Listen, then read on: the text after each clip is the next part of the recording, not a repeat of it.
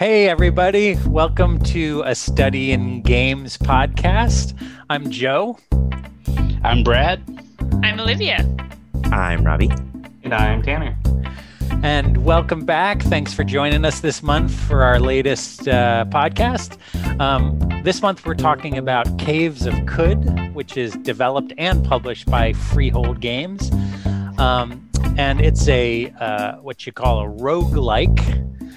With some RPG stuff going on and some old school 1980s graphics. And so we're going to talk a whole bunch about that game. It's part of our theme this season, which is procedurally generated games or procedural generation. And that can play out in a bunch of different ways in different games. So we're going to get things started right now with our kind of initial thoughts of the game. Anybody want to jump in there?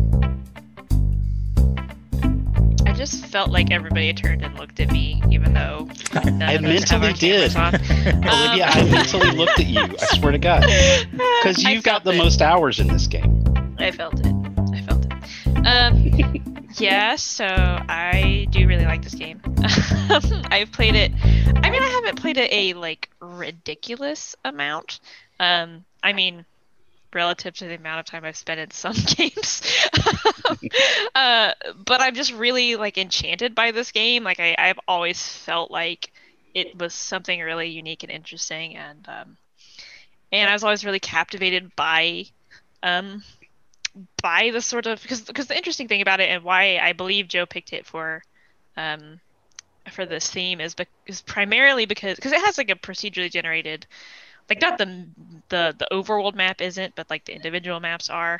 But really, the interesting thing is the procedural histories in the game and sort of how that actually ends up factoring into sort of the actual overall narrative of the game. And yeah, it's always something that I was really, really interested in and mystified by. And after spending some more time with the game and playing it more, it still hasn't gone away. The sort of being persistent fascination with all the different systems and this extreme level of the number of things that are being simulated in the game is very high, which is just really interesting. Just about the fact that if you have quills on your body, because you can do that, because you can be a mutant with a quill body, and you lay on a waterbed, the waterbed will pop. And I just love that sort of engaging with systems that pay attention to that many things, and even when it doesn't matter, when it's just fluff, Yeah. Mm-hmm. I absolutely love that about it. Nice. Who else? I can jump in. This game was a game of a lot of dichotomies to me, and love and hate are two of those dichotomies. I love the idea of everything that Olivia just said about it, especially the part about those generated histories and generated stories that come together from just a whole lot of little pieces of data and little small internal customizations in the game that create this huge, seemingly infinite set of different sort of histories and storylines and things like that when you put them all together. And it does it in a way that doesn't make it just nonsense, because I think we've probably all played simpler versions of games that do this, where they take just a list of a bunch of things and they throw something from column A, B, and C together. And you end up getting just sort of some nonsense stuff. And this game creates story really in a really interesting and weird way. And that's just part of one of the dichotomies of how it's so seemingly random, but or not seemingly random, it's very random, but yet fluidly together this game is. And I can talk more about some of the other dichotomies that I saw in it as we go along. But it was also really there's a steep learning curve. There's no tutorial. That was tough. I think I almost spent as much time looking stuff up about how to do things online as I did actually doing things in the game. So But again, we can talk more about that stuff as we go along too. But yeah, that was my initial take on it. Yeah, roguelikes typically don't like grab me, and hold my attention very well. They're just kind of like not my thing. But there is something sort of charming about this game, I guess. And I think part of what tickled me so much about it was just the amount of things, like Olivia said, the amount of things that are being simulated and tracked by the game. Um, it I think there are some games that try to do that, and I guess it's sort of it's annoying. Like it feels like like a like I mean, I was this kid in middle school, but like those kids that are just like, LOL, it's so random. Um, but this like just narrowly avoided that, I guess, for me, and I just thought it was charming that they bothered to simulate that amount of things. Nice. Well, I actually obviously picked the game. Oh wait, Tanner, you go first, and then I'll talk. Okay, sure. Yeah, so I think, especially in the context of our theme this season, I think Caves of Cud makes a lot of interesting choices about what should be procedural and what shouldn't be. And I have some thoughts on that, of course, about how well I think those choices work sometimes. But overall, I really found it easy to get invested in the world. Like I find the setting really encapsulating, and I had a much easier time enjoying the game once I just kind of accepted limited use of save scrubbing. Like after about the 15th character in a row who died, sometimes before even leaving the starting village, I just decided that, you know what, I'm gonna figure out how to survive a little bit longer. And once I started doing that, I had a lot more fun. Was able to see a lot more of the game. So that was my Nice. sort of circumnavigating the roguelike elements a bit there. Right. Well, yeah, I mean, everything you guys have said matches a bunch of my experience too. As you as you all know, I'm a big fan of roguelikes, and I love the stakes of permadeath. That's one of the things I really like. But I also just like, I mean, they're built around the classic kind of RPG, kind of D&D model, right? Of like, you get experience, you increase your skills, you increase your attributes and your stats, you get better gear, all of which I find super enjoyable. All while every time you play, exploring a brand new setting, right? Even though the elements of that setting can be the same, it's always full of surprises because of the procedural generation. And so for me, that's really, those are the big pluses of roguelikes. But I actually, similar to what you described, Tanner, I initially hit a bit of a wall, and I think Brad was saying this too. Like, I mean, I died probably 7 or 8 times before I kind of knuckled under and picked an easier starting character. So I guess there's a particular type of starting character that's way easier if you're new, and I didn't realize that. And I just wanted to pick the one that I thought was cool. And so that had a big impact on me dying over and over again. But yeah, and once I picked that type, I only died once or twice more before I kind of got on a good run, and so that helped.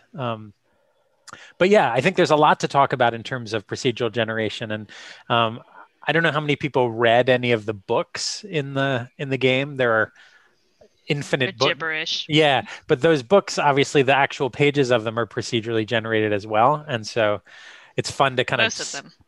Most of them, except for the unique ones. But it's true 100% of the time, 60% of the time. Exactly.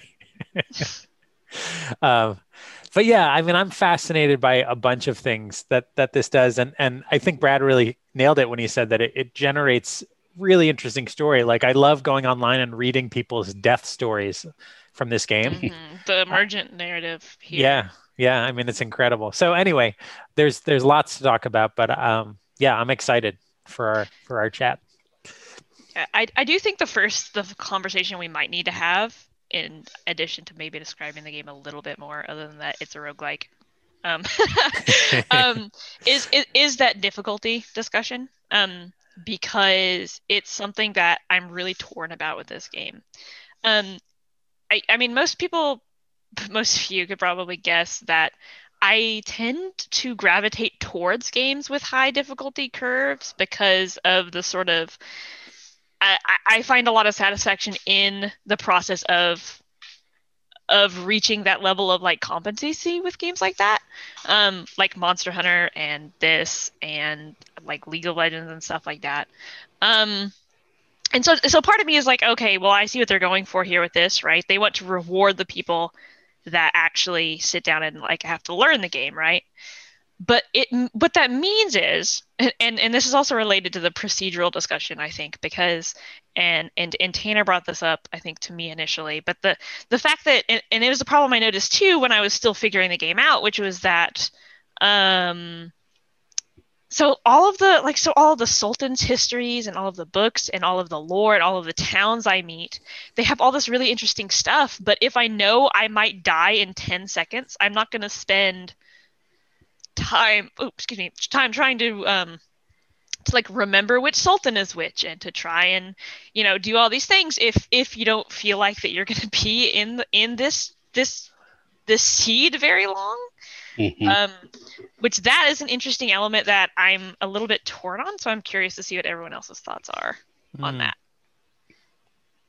Yeah, I mean, for me personally, I talked about the setting being really encapsulating, just overall. Like I feel like in a different framework, this setting would stick in my brain as much as like, any other huge game franchise setting, like, the Mass Effect setting or, Elder Scrolls, any of these that have tried to sort of develop their own lore and world. To me, like I find this extremely interesting, but like Olivia said, I definitely wasn't super interested in the procedurally generated aspect of a given world because I just didn't think I was going to have enough time to get invested. Yeah. And so even for me, like even just some training wheels would mitigate that a lot for me when I was first starting. Because as I got to like level 11 or 12 with my like most recent character, that started to change for me a little bit. Like I feel like I am a bit more invested in this generated world. But sort of prior to that, I'm like in pure survival mode. Yeah, that was another of the dichotomies that I found is that I wanted to be interested in and dig deeply into those generated narratives like that. But I also knew that I wasn't going to make it past level 2 most of the time. And I died over and over just doing the same thing. Well, which is kind of a testimony to how well it does random. It's not the same field every single time. Well, and I mean, a couple of things there's a lot going on. So what you're saying, Tanner, what I actually find interesting about this, at least my experience of it, is that the latest run I'm on, I got a character all the way to level 22, which is exciting. I'm hoping I don't die. I can't imagine.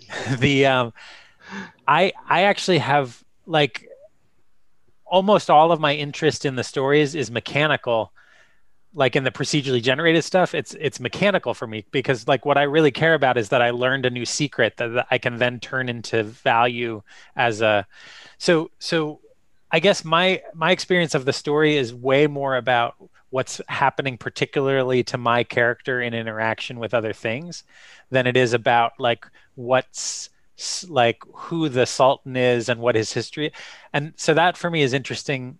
And then the other thing, and I know I'm saying a lot, but the other thing is that like what you're describing, Brad, I think this is a game that's very grindy. And I think that's that's my big complaint is that like what I realize is you can level yourself up in the swamps if you just kill things that can't hurt you for like, you have to just do that for like an hour and a half. And then you like, so like you kill the little glowfish and they can't get out of the water. So if you're starting in Joppa, that's basically the way you can sort of make yourself stable, is do that until you get to like level 5. Yeah, exactly. And you have to take it, because if you run and just follow the story, you will die. Yeah. In the very first story encounter, and it's like that in just throws you in. Yeah. It's like that in between each story step as well. Like you have to take the time and do that. Yeah. And so my big complaint is not so much that it's difficult, but that it's grindy. Yeah. I do feel like that there's something to be said about like games that feel like that. I don't, this sounds like wholly negative. It's not completely negative, but games that feel too self-important for a tutorial. Like, I don't like phrasing it that way, but it's like, why couldn't you and actually, exactly. So this game has been out for a while, and it's gone through a lot of updates since even I've been playing it. And this is one of those games that I would play for like 1 or 2 lives, like every 6 months for the past couple of years. And like so they keep adding stuff, but that's something that they still won't add. You know what I mean? Yeah. Yeah. And they've added stuff like the key mappings, which is great. You can just look at all the things you can do, which is very, very important to know. Yeah. That like, I can wait for X turns. I can wait till I'm healed. I can auto explore. I can, you know what I mean? Like, so those key mappings are really important. And they have added, if you go to the menu, there's a little like the most important things I need to know, right? But it's just tucked away in a menu somewhere. There's no, and so part of me is a little bit like, come on, just make a tutorial rather than making people look it up on YouTube or whatever.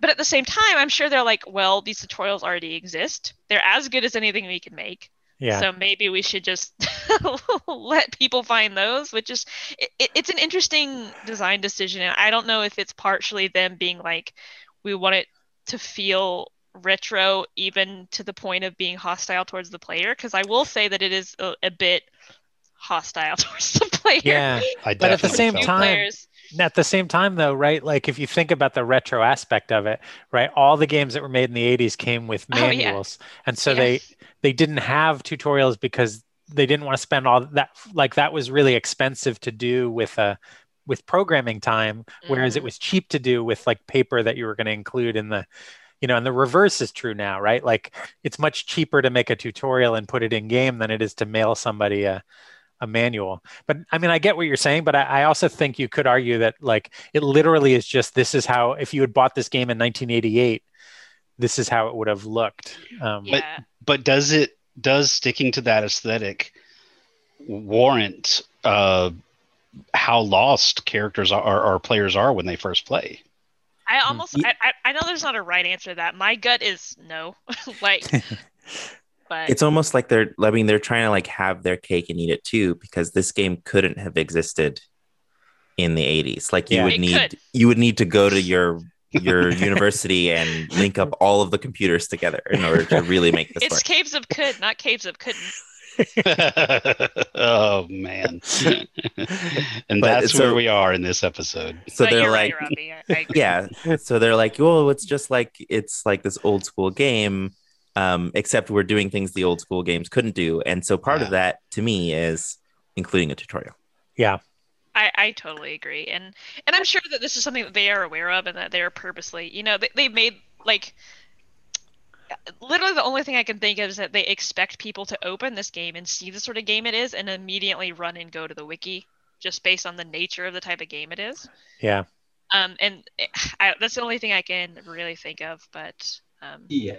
See, so my biggest obstacle, because I tried it shortly after Olivia first picked it up a couple of years ago, and the thing that kind of like knocked me out of playing it that first time around was just and this is a pet peeve of mine for a lot of games, is if I start and I don't know how to do like a basic action, like I don't know how to open that door or to pick up that item or how to feed myself or how to drink water. And it took me a long time to learn to equip things. Exactly. And so I don't need necessarily a whole tutorial that explains like, every aspect of the game. I just want to know how, like, the most lowest level intuitive things. And I will It's the general conceit. yeah, like the game has gotten a lot better about that with just sort of hints in the UI, because there are little shortcuts like press A for actions now. And based on what I remember from a few years ago, that wasn't there. So I just kind of like was pressing buttons and running into things and then die for some reason, and I wasn't even entirely sure. And so I wasn't really hooked, and I had a much better time this time around. But I also, was spending a lot more time looking up how to get started. Yeah. So, Like, because even And stuff like not like, so if you look at a weapon, you see a bunch of numbers on it.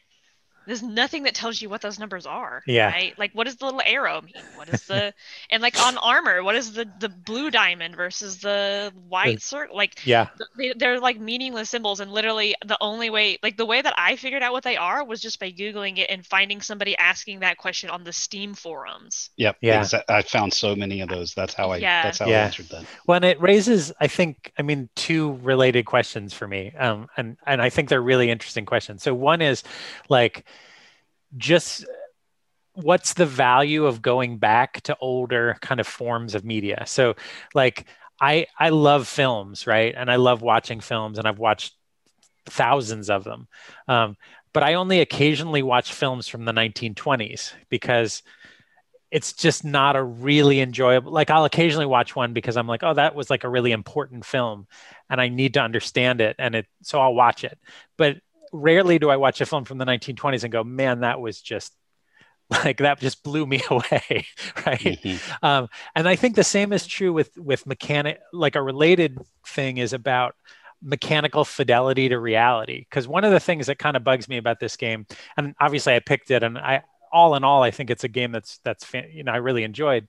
But so like they have this really like physical fidelity to things like how long like poison gas hangs around, right? And mechanically, it's a little bit annoying because I'm like, well, I get it. In the real world, if you exploded a gas grenade, it would take like an hour for the gas to dissipate. But mechanically, it just bugs me because I'm like, I can stand here and hit the 5 on my number pad until enough turns have gone by that this gas is gone. But what's the real benefit of that to a player, right? Like if you're designing something for people to play, you don't necessarily have to design that fidelity in order to, I guess make a point. And so both of those things to me are interesting around this game, like that idea of history and earlier forms and how they value, but also the value of designing things to be more accurate to reality, and what that does to a player's experience. I honestly, so that's something that it is interesting because I totally, like, when you put it that way, you put like, why do I have to wait this many turns? Like, part of me is like, yeah, like, absolutely. It just makes it annoying and take longer for no reason, right? In that particular case, right? Yeah. And it's similar sorts of cases, right?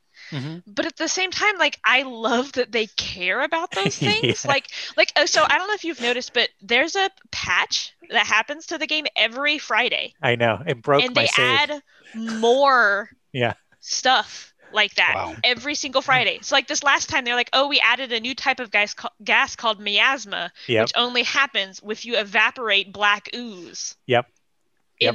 Which I don't even know how you evaporate black ooze. I've only seen black ooze like one time. Yep.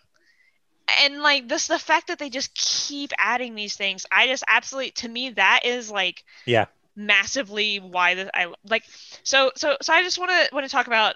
So we talked about the sort of like 10 different things in like one conversation, because there's like so many different things about this game that are all related to sort of the aesthetic of it, towards the, in the sort of the elements of procedural generation, right? Those Yeah. are sort of the main things that I think we're talking about. So I to me, so I was actually thinking about this a whole lot when thinking about this podcast and what we're going to talk about. I was trying to decide if, to me, this game would be so entrancing and interesting if it was made to be like a first person 3D, like to where if I could like if it was made with like quote unquote modern graphics, right? And I actually think the answer is no. I don't feel like it would feel the same sort of experience of I don't even know how to describe exactly what I'm trying to say, but I actually feel like that the choice is really meaningful to the atmosphere of the game. Yeah. For one thing. Yeah. So super quickly. So there is a lot of interesting study about the relationship between graphics and imagination, right? So the closer we get to text, like reading a book, right, the more our imaginations are taxed visually to fill in the information about what's happening to us. And so I think what you're saying is dead on, that this is essentially like a field of text almost. And so our brains have to do a lot of work to to fill all that in and to give that sense of presence of like, I'm in this little village. Absolutely. And I think that's why the emergent narrative is so powerful in this game, or at least it's a big contributor why. That plus the high level of simulation, right? Yeah. The fact that you can walk and you can slip on a banana peel and then something can come and like chop your feet off, which is a thing that happened to me, by the way. Also, that I got both of my feet chopped off at some point. And just the fact that it's like, okay, I didn't know my feet could get chopped off. Yeah. Like, but it can, and the game has ways to deal with that problem, or the whole mechanics, and it really becomes a thing once you sort of get to the level like 10 to 15 of gameplay in the game. Diseases are a real problem. Yep. And you really need to know how to deal with them. There's these really elaborate ways you have to cure diseases. And just the fact that like as you play the game, the sorts of simulation that you get to see like becomes way more interesting and meaningful. But all of that relies on being able to get over the huge the difficulty floor in this game. Not even difficulty floor. It's just like I guess learning curve. Like you have to sit down and realize that you're going to have to learn this game, right? You can't just play the game. You have to learn the game. And that's just a really interesting thing. I mean, in some ways, maybe a lot of roguelikes are like that, to where... Not to this extreme, I don't think. Maybe not, yeah. I mean, I haven't seen that level in other roguelikes. Yeah, but like, so even thinking about another roguelike we played together, Tales of Maj'Eyal, right? This reminded me a lot of Tales of Maj'Eyal, actually. And I think I even mentioned Caves of Qud in that episode. Yes, you did. So we have to mention Tales of Maj'Eyal in this episode. It just has to happen. But like knowing that, okay, this dungeon has trolls that can do this thing, right? That can use this ability. Yeah. That knowledge makes a huge difference whether or not you're going to survive. And this game does a lot of that as well. Yeah. Well, and it also is constantly surprising. Yeah. Yeah, I mean, that was the thing that killed me over and over again, was it took me 5 or 6 lives to figure out that going underground was way different than being on the surface. So I more than once stumbled upon an early surface area that had a set of steps, and I was like, sweet, now I can really get some loot. And 4 seconds into the dungeon, I get mauled to death. And I'm just like, what happened? I was just in a meadow, and now I'm like who would put this here? By the same token, I did a similar thing to that. I went relatively early on and went to the first downstairs, the first staircase that I saw. And that was one of my best games. I got to level 5 or 6, which was really, really high for me. And that, because it was so kind of just random, like the things that I ran into when I went down the stairs and the things that you ran into when you went down the stairs were so wildly different. Yeah. Yes. Which is interesting. I'm so sorry. I've been talking quite a bit, but just really quickly, I just wanted to know the interesting thing about that is that the game, and I learned this actually while watching one of the developers stream the game, and they were talking about it, and they said that the game is sort of designed to be unfair on purpose because they want to surprise people and because they want to put these really weird situations so that you can never, so there's like a constant sense of unease in the game. If there's one way I would describe one word to describe the atmosphere of this game, it would be uneasy. And I feel like the fact that you can always go down a stair and then just see something terrifying is part of what makes that a whole thing in this game. Yeah, it's working. So I guess I interpreted the difficulty slightly differently, but knowing that that's the developers say makes a little bit of sense. But I did just want to like tack on one thing to something you said earlier. I'm not sure that you could have this level of simulation that's this with this frequency of updates if it had higher graphics than what it has right now. That's Mm. probably true. Yeah. Because it's asking us to use so much of our imagination, they can just sort of, they can add something with a slightly different color variation or something and call it a day and it's fine. Whereas if everything was photorealistic 3D, Yeah. You're going to expect something to be different. And if one day they decide, well, we're not just going to let you have your feet removed, but also individual toes or whatever, now you have to actually animate that, Right. Yeah, that's actually a really good point that I didn't think about. Because of the sort of ever expanding level of simulation, the sort of style, not to say that the style is like low effort or anything, because I honestly think the aesthetic of this game is just really Yeah. phenomenal. Like I absolutely like the sound design is absolutely incredible. Like Yeah. The sound Absolutely. design is very I'm cool. obsessed with the soundtrack in this game. Yeah. Like the desert's Oh my music is God. so unsettling. Like It's so creepy. with those Yeah. crazy horns, and you're just Yeah. like, oh my God. And then I don't know if any of you got to the Grit Gate. Joe, you might have. Uh-huh. I love the Grit Gates. It's like it's never like happy-go-lucky, but it's like, okay, this is clearly a gentle place, right? This is a safe place. So they do a lot of really good stuff with the sound design. Yeah. But in addition to just, being an interesting aesthetic, it's also really important to the type of game they're trying to make, I think. Yeah, absolutely. The yeah, I mean, God, there's so much. So I'm also I thought the musical choices, and in fact, normally at some point I get really tired of the music in games and I often turn it off. But even as far in as I am, because I've played about almost 40 hours, like 37 hours in the last month, and I had never played the game before. Like I still love the little, like in the Joppa area, there's like this kind of like it's almost like a dulcimer. It's so hard to even Mhm. describe. Yeah, It's and so it's just like unique. this kind of like very peaceful kind of sound. And but I just wanted to say a bit more. Tanner mentioned the actual kind of setting at the beginning, but we haven't really described it.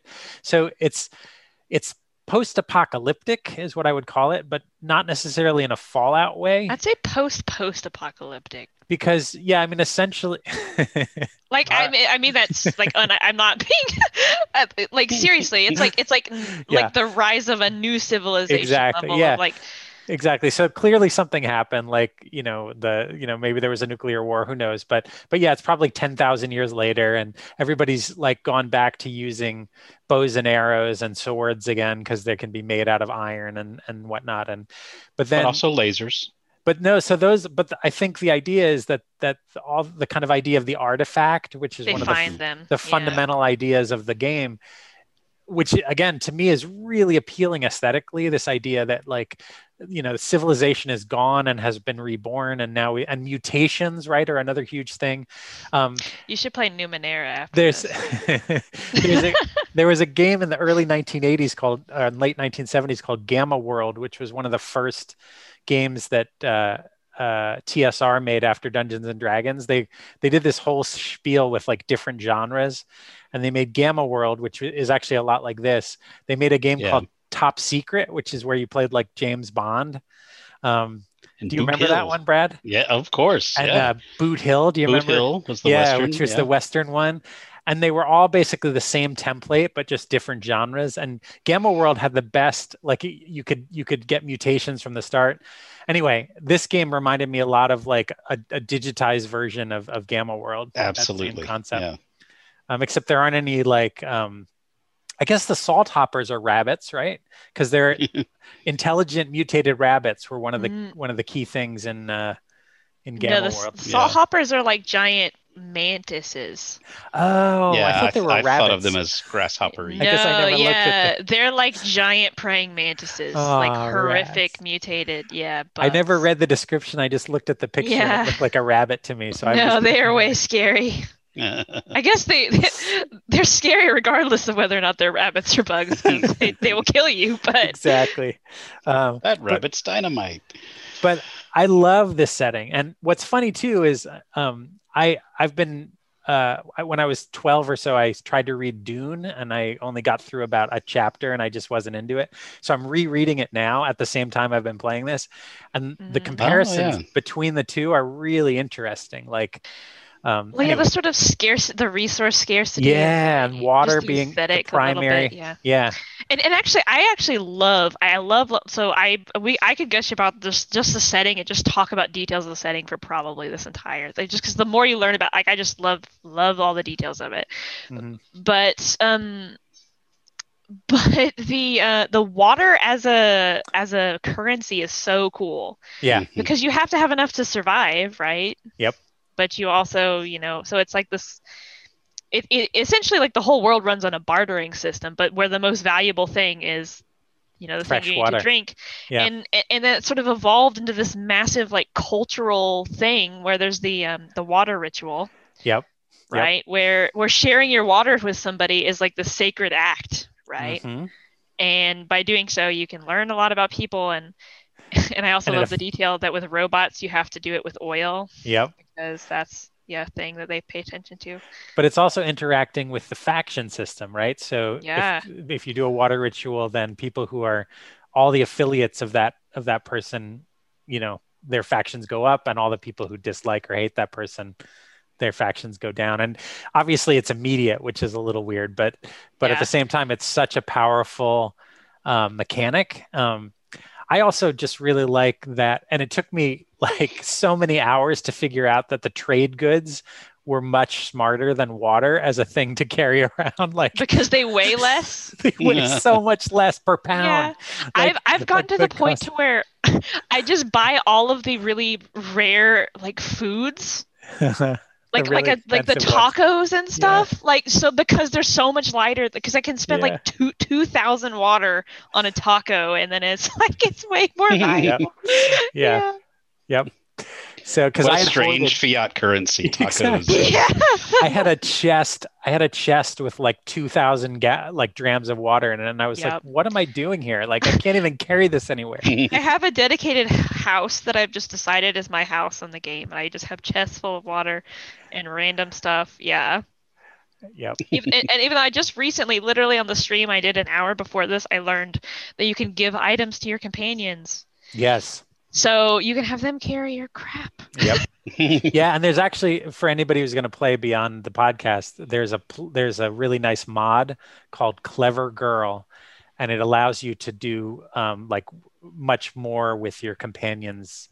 Like you can actually enter their inventory and their equipment, and you can equip them with specific gear and do it much more like other games where you're like just get into their business. And you can also like generally set like what happens when they level up, like which stats and skills they should improve and mutations and things. And so that mod is super, super cool. Joe, a minute ago you mentioned Fallout, and there were elements of this that reminded me of the first two original Fallouts. Yep.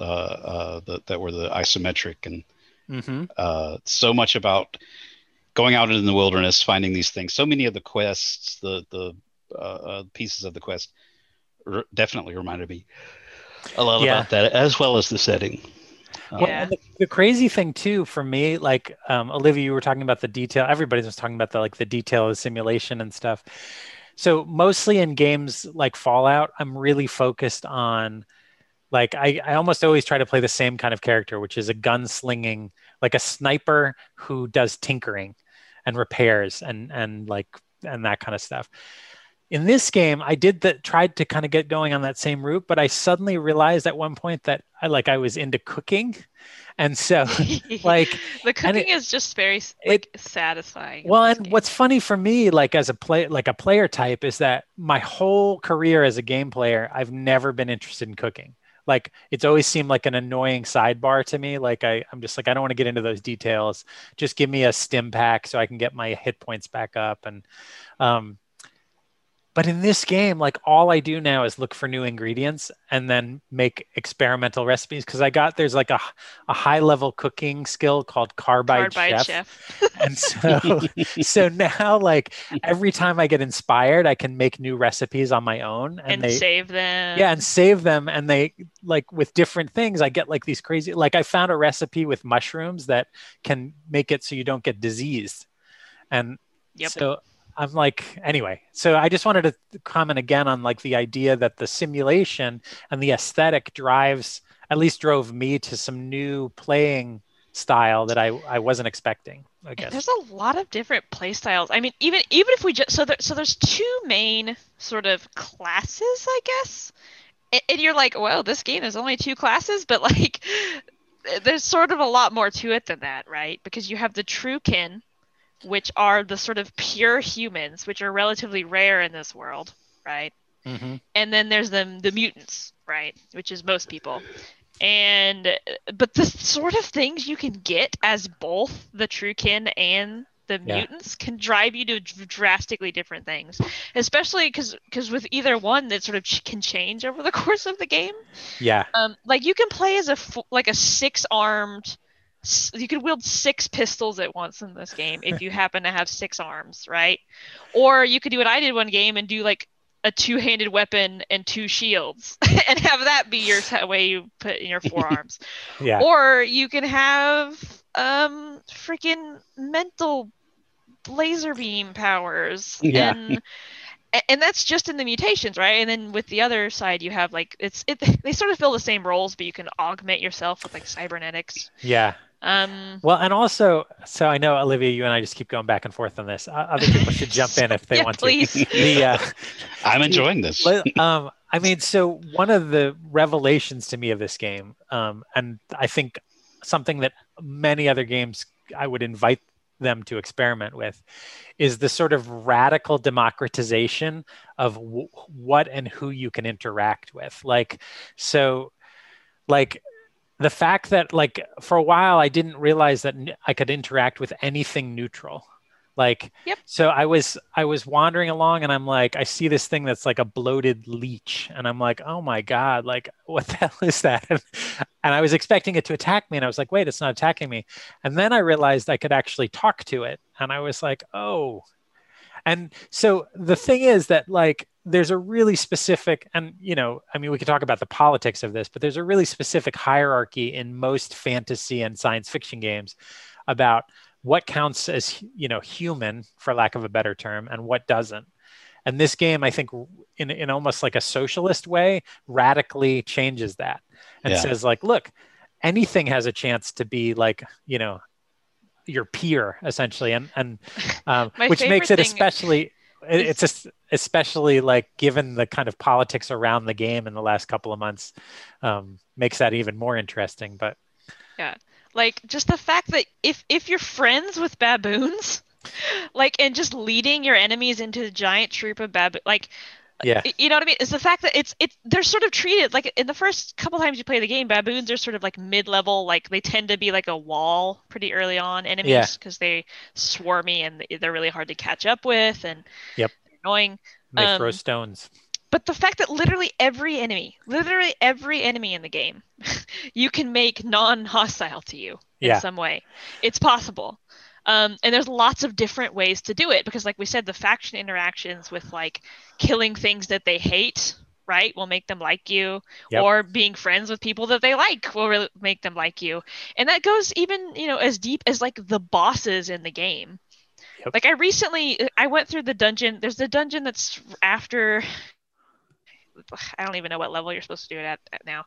It's after the Great Gate. There's this dungeon called Golgotha. Yeah. Which is horrible. It's a horrible, horrible dungeon. It's really hard. It's the trash compactor. Of and you're game. almost guaranteed to have at least one disease when you come out of it. But in trying to prep for it, because I really didn't want to lose my character that I was at that level with, I like read about the boss at the bottom, and like it's possible that you can just raise your faction like affiliation with mollusks. He won't be hostile to you, and it's like, okay, mollusks. Like, the fact that mollusks Yep. is a faction, like one of like 70 factions or something. Yes. Well, what's even better is there are also non-shelled crustaceans. So Yes. you can there are the shelled different. crustaceans and then the non-shelled crustaceans. And I learned this the hard way because I was trying to figure out how I could get there. You guys probably have maybe seen the dawn glider, which is like a flying Yeah. lizard. So you have to, I thought you could just get friends with birds and you would get it, but no, you have to become friends with birds and non-shelled crustaceans because it's Crustaceans apparently are reptiles, a reptile. non-shelled Sorry, reptiles. non-shelled reptile. Sorry, yeah, as opposed to shelled reptiles, exactly. which they're definitely are both of them. One of the things that jumped out to me, the first interaction that I had in the game was with a character who was a gardener. And when I shared water with him, my reputation with flowers went down. Actually, that is a delightful. And honestly, so the thing I actually love about that, Robbie, is it highlights, because I'm pretty sure that that's random. Like, I don't know, this might not be true, but I don't know that there's anything about him being a farmer that made flowers not like him. It might have just been a really incredible coincidence. So good though. Yeah. It has, in that respect, some of the stories that get played out through the randomness reminds me a little bit of, it ends up being a little like Adventure Time world, where all of these random ideas play together to make something that's not random, something that makes sense within its own logic. And I like that they're using random generation to build that kind of coherent little world within itself. That's very interesting to me. And this game really has a sense of the fact that the world exists without you. And I love that about it. Like the fact that, like, clearly, if you look at a boss, it'll say this boss is hated by this village because he poisoned their water, but this boss is loved by unshelled reptiles because he granted them this technology or something, right? Yeah. And then it's enough to the point to where if you somehow manage to lead him to that village, like, they will fight each other and not care about you. Like, the fact that all these relationships exist, like, and they suggest this history, and I honestly feel like history. And so I said one word to describe the atmosphere is, what did I say? Unsettling, uneasy. I feel like if I was to say the game is about one thing, I would say it is about history. Mm-hmm. And about how, like, sort of navigating this sort of obscured history, right? And I feel like that's the case. I feel like every aspect of the game almost is generated with that in mind, right? These relationships that are pre-existing and that you have a chance to sort of interact with. Yeah. The sort of the overarching theme of, like, the sultans and the way that they affected the world, and how that's clearly a thing that isn't a thing anymore, right? Mm-hmm. And but you're having to navigate this world that is sort of left over from this something that meant a lot to a lot of people that isn't around anymore. Right, which is generally a really powerful narrative tool, right? If you think about, like, the things that make the best kind of epics, really good world building, but world building that gives you a sense of, like, a really long past. And I mean, the Lord of the Rings comes to mind, right? Like, so you've got the things that are happening in the Lord of the Rings, but all around them are the dead memories of 10,000, 20,000 years past, and what happened. Yeah. So yeah, that is very cool. Do you think that all this history and all, like, the lore of the game, do you think you'd experience more and retain as much if the game were easier? Or do you think it feels more meaningful because all of the tidbits are so hard won? That's actually a really interesting question. I don't know. I will say I feel like if it was easier, like, so the game, describing it in terms of easy and hard is tricky to me because, like, so a lot of the game is easy for me now because I'm level 20 and basically anything on the surface, But in order to experience more things, I have to go into the more dangerous areas. And there's an interesting sort of sense of like why it's valuable to have gotten these pieces of history is probably because it's dangerous and scary to try and because literally every time I do something in the game that I haven't done before, like go to a new region or I see an enemy and I don't recognize it, it's scary. It's like I'm so scared to try and fight this thing because I have it says they are average in difficulty. That doesn't mean anything. That doesn't mean they're not gonna I've been killed so many times by enemies that are listed as average.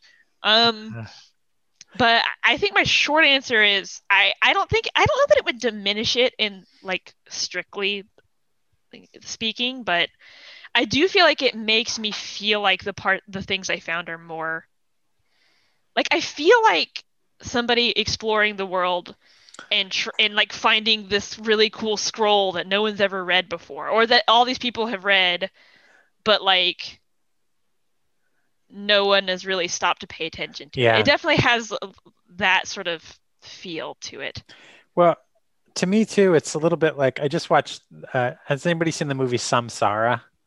It's kind of a weird documentary. Anyway, no, doesn't matter. I have heard of it though. Okay. Well, so one of the things I highlight in that film, which I think I had heard about, is these sand drawings that these Himalayan monks do, where they like it feels very Buddhist to me. Like so they spend hours and hours and hours doing these really careful sand, like beautiful murals out of sand, and they make them, it might take them 100 hours to make one. And you look at it, it's the most beautiful thing you've ever seen. And then they gather up all the sand, like they just scoop it up off of the top of it and pour it back into the sand container. So it's like this idea that the thing that mattered was not the thing they made, but the process of making it, which I know seems like kind of trite, but for me, there's a feel in this game of that same idea, right? That it's, in a way, like the fact that the world is going to be gone after my character dies makes it that much more interesting that my character's in it, right? And so whatever I'm holding on to and being like, oh, the next time I play, I hope there's another one of these, is like, it's like that kind of, it's like the opposite of Buddhism, right? It's like, oh, I'm trying to hold on to the thing that's ephemeral, if that makes any sense. And so I kind of like that it explores that kind of almost like a spiritual idea that, this world that got just created for your playthrough is it. Like it's never coming back. Whatever you experience here is going to be here, but it's not going to be anywhere else. Like I kind of like that that's true. Anyway.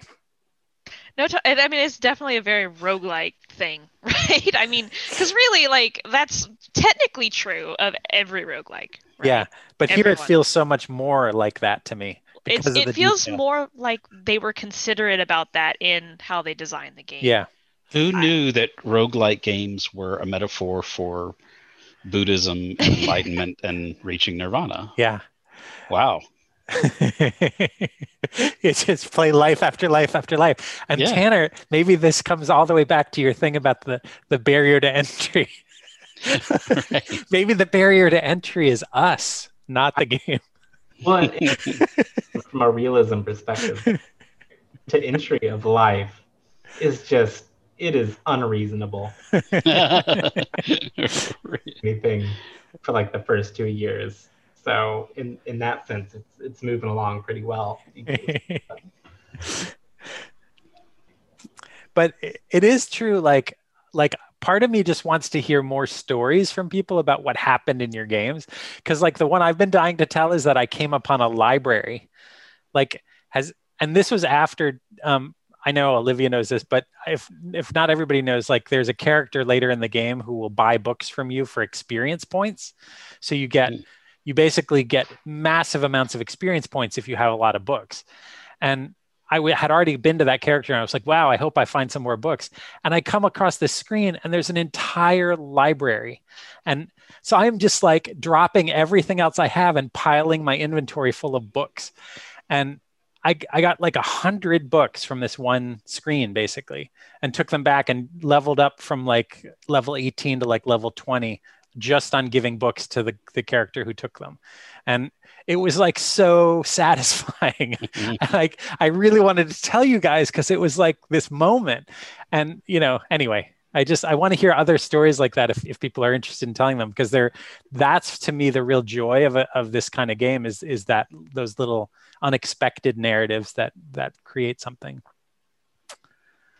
I don't think I have any of those because I died so frequently that I didn't get far enough to have the deeper narratives. Mine were somewhat superficial. On not my current playthrough, but my last one, I had my companion die by like literally diving in front of a bullet for me. Like there was a turret around a corner, and then he just like runs in front and just runs towards the turret and just dies, and gave me enough time to get behind the cover. I saw that in the Gamecast that you did. Yes. I was there. I was there for that moment. He was there. He saw it. Yeah, it was very sad. Yeah. It was like the first companion I ever got because I like was just figuring out that mechanic. Yeah, my first companion died recently too. The bird I told you about. Yeah, she died with some lampreys. They cornered us, and I couldn't get her out. She wouldn't come with me. Like you can't make them go with you. So she kept fighting, and then I ran, and she's like, "Go! I'll buy you some time." There was an announcement. Elliot was more like "Caca." That was her name. Her name was Caw, which I thought was just because she was a glow crow. And so I guess they named themselves with, caw sounds. With sounds that they can make. That makes sense. Yep. But she was a legendary, which I guess most companions are, right? Like you run into the purpley ones, and yeah. But it was such a treat, and then she died in a lamprey death. Another one I had is I had a quest I randomly found a village that was populated like entirely by like sentient. It was like well there's like 3 parts to the story, but the most interesting and sad part is that it was like a town populated by like sentient. It was like turtles or something. Like they were all turtles. Oh. And I talked to them, and they were like, "Oh, we need you to go on this quest, right? So we need to get this item that this other village stole from us. So go to this other village and take it back." Like it was like a quest like that, and I was like, "Okay." And I went over to that other village, or I was going towards it. There was like something. I was like walking like from a nearby area or something. Like I didn't go straight there. And I saw like a chest, as you do while you're exploring in this game. And I went to go open the chest, and it said, "This chest belongs to somebody. Do you still want to open it?" And I'm like, who? Like I looked around, I didn't see anybody. There was like just some random enemies flying around.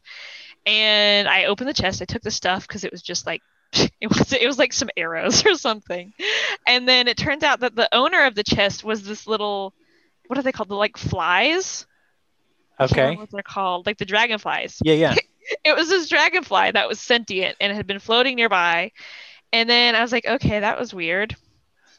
And then I walked into the town, and it turned out the whole town is like sentient dragonflies. So it was just like some random guy who was just like, he was like out, harvesting his crops or whatever. And I was just like, oh, it's just a dragonfly. And ladies and gentlemen of the listening audience, if you're just joining us, we're describing the dreams we had last night. Right? Aww. Yeah, that's the sort of thing with this game. It's all very and again, I mean, I love that when pulling from that random set, you get these really neat narratives that happen. Yeah, that are in a way they're very dreamlike. Yeah, and I think that's really cool. Totally. I do agree with Robbie that I do feel like it walks that fine line between feeling like OMG so random and wow, that was really interesting and unexpected. Right. Well, I mean, I think anytime that you get a random generator of this with this much fine tuning to it, you get a lot of that sort of profound. It's kind of like profound bullshit, right? Strangeness. Yeah. Think of Inspirobot, for example, and the crazy, strange but weirdly accurate sometimes stuff you get from that, or random haiku generators that were the thing 20 some odd years ago online. you get some beautiful poetry out of these things, and you don't even need 100 monkeys with typewriters. You just, you plug some of this stuff in, and you've got this unfolding art that I think is very novel, very interesting. Yes. So I feel like maybe it's time to gather some final thoughts. Does that sound okay? Yeah. All right. Who wants to go first? I think I've talked enough this episode. How about you, Brad? Give us your final thoughts. I will go first. So I think this is a game that in a perfect world, this would be a game that I didn't have any other games to play and nothing else to do, and I would deep dive into this game, and it would become something truly epic in all of the deep dives that I took into it. As it is, though, as much as I love the ideas and the way that they did these things, for the most part, it's a lot of work. It's a lot of work to dig into the depth that I think Olivia and Joe in particular did. And I appreciate that you did that. I don't know that I have it in me right now to dig that deeply. I wish that I, that in some universe, I have a lot more free time to focus on something like that on my hands. And not to say that you guys have, a ton of free time. Not to say that you're not busy, but it's just it takes more than I can give it right now. But I think it was beautiful and smart and well done in what it's doing. The lack of tutorial notwithstanding. Fair enough. How about Robbie? Okay. I think the one thing I guess I didn't highlight a lot is that I think it's pretty obvious that the developers they really care about this game, and it really shows in the work that they do. Like they're skilled in what they're doing, because I think that it is very easy to do something like this and have it just be a bunch of random things that happened, but somehow this game doesn't necessarily feel too crazy. Like, yes, it feels like a random fever dream that you had, but it doesn't feel like it doesn't feel like it's just a random word generator generating a story. It feels just a little bit more careful than that, and I do appreciate it for that. And I think the difficulty, while not particularly my sort of thing, I think it's sort of the right move for the game that they're making, and I think that it sort of adds sort of value to the experience, or like the things that you manage to find. Definitely. So, yeah.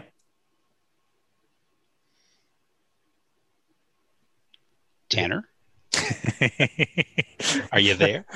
I'm here. Next up, we have. Yeah, so I think I stand by my issues with the difficulty out of the gate, in contrast to the elements of the narrative that are procedurally generated.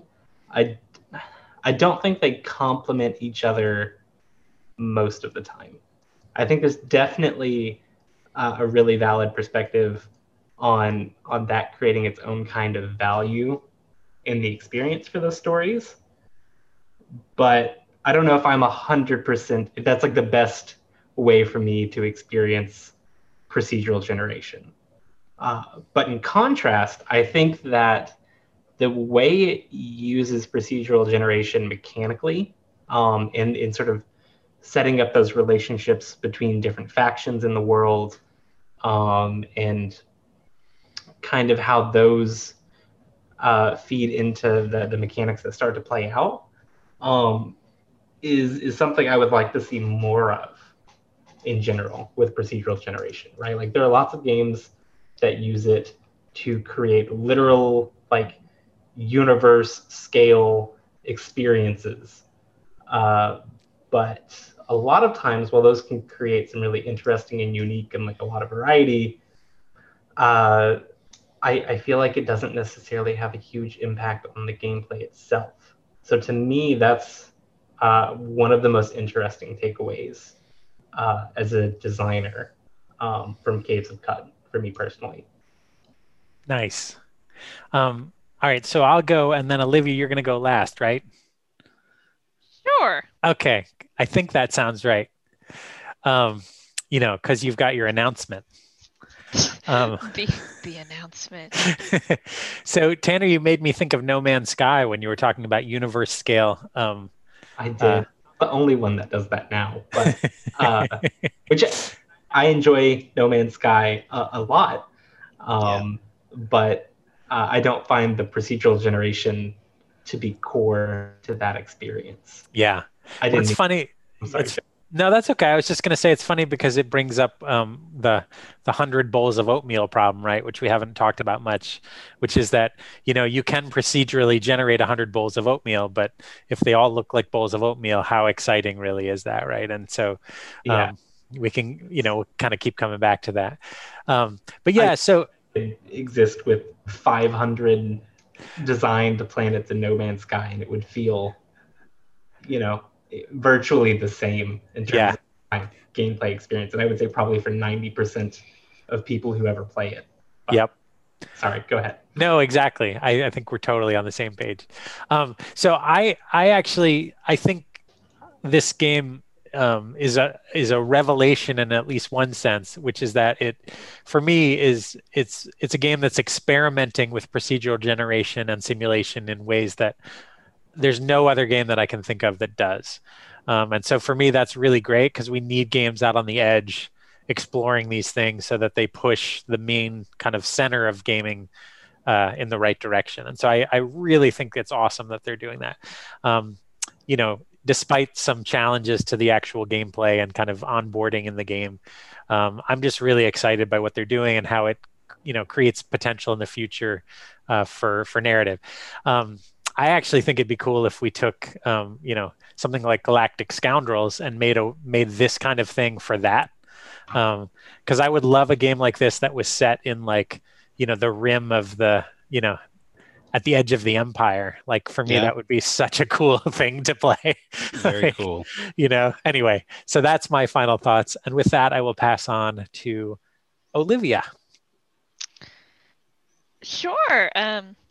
I feel like I talked too much this episode, but briefly, I love this game. I love the world. I've always, it's one of those games that I always want to get into. Does that make sense? Like I always wanted to sit down and actually get to where I felt like I wasn't gonna die in the first 10 minutes, and I could actually see some of the stuff that I knew was out there. So I'm really glad you picked it this month, Joe. It gave me a reason to just do that, to just read about it and to get into it and to, actually think about it a little bit more deeply. Nice. So yeah, and literally I feel like I've experienced 5% of the game, of my generated game, or less, So but yeah, no. It's and it's also a really excellent example of that sort of careful procedural generation. It's meaningful in ways that aren't just mechanical, and I love that about it. And yeah, that's it. That's my final thoughts. So I guess now we need to talk about next month. I guess this month, which is March. It will be our third. I'm trying to just place myself temporarily. Bear with me for a minute. The third game of this season is going to be... No drum roll? Brad, you got it. Overlay a drum roll. There you go. Okay. There, yeah. That's as good as I can do on short notice. That's pretty good. That's pretty Axe good. roll. Yeah, axe roll. We're going to be playing Valheim, which is... If you're at all keep up with games lately, you probably have seen people talk about it because it sort of inexplicably blew up huge the last couple of weeks. So it's developed by Iron Gate AB and published by Coffee Stain Studios. And hopefully we can sit down and maybe play it together some with all 5 of us, which would be cool because I don't know that we've ever done that with any of our games. We've talked about it, and a few of us have gotten together and played some of them. Like I think Hover, and I think did we try ESO. Kingdoms Reborn? ESO, yeah, of course ESO. And it's a survival crafting game that seems pretty cool, and I'm excited to play it. I'm looking at it on Steam right now while we're talking, and it looks really, really awesome. I can't wait to play with you guys. What are y'all doing after the podcast? Probably playing Valheim. Not even joking. Perfect. Well, thanks everyone for joining us. So So we got it. Brad, save us. Get off Valheim. We've still got to finish the Sorry, I'm podcast. launching it. It's launching. You got to stop it before it's too late. Brad, take us out. Brad, take us out. So the music playing underneath us now is Plain Loafer by Kevin MacLeod. He's got great stuff out on the internet. As always, if you played along with us this month, playing Caves of Cood. Let us know on our Facebook page or on Twitter or anywhere or join us on Discord and talk to us there about what you thought about the game and learn about some of the other games that we're doing here at Little Rock Games, like To the Rescue and some other things that we're working on. Join our community. It's a great growing community of wonderful people, and we're having a lot of fun with it on Discord these days. And I believe I've covered everything. And with that, we'll talk to you next month. Bye-bye. Bye. Bye.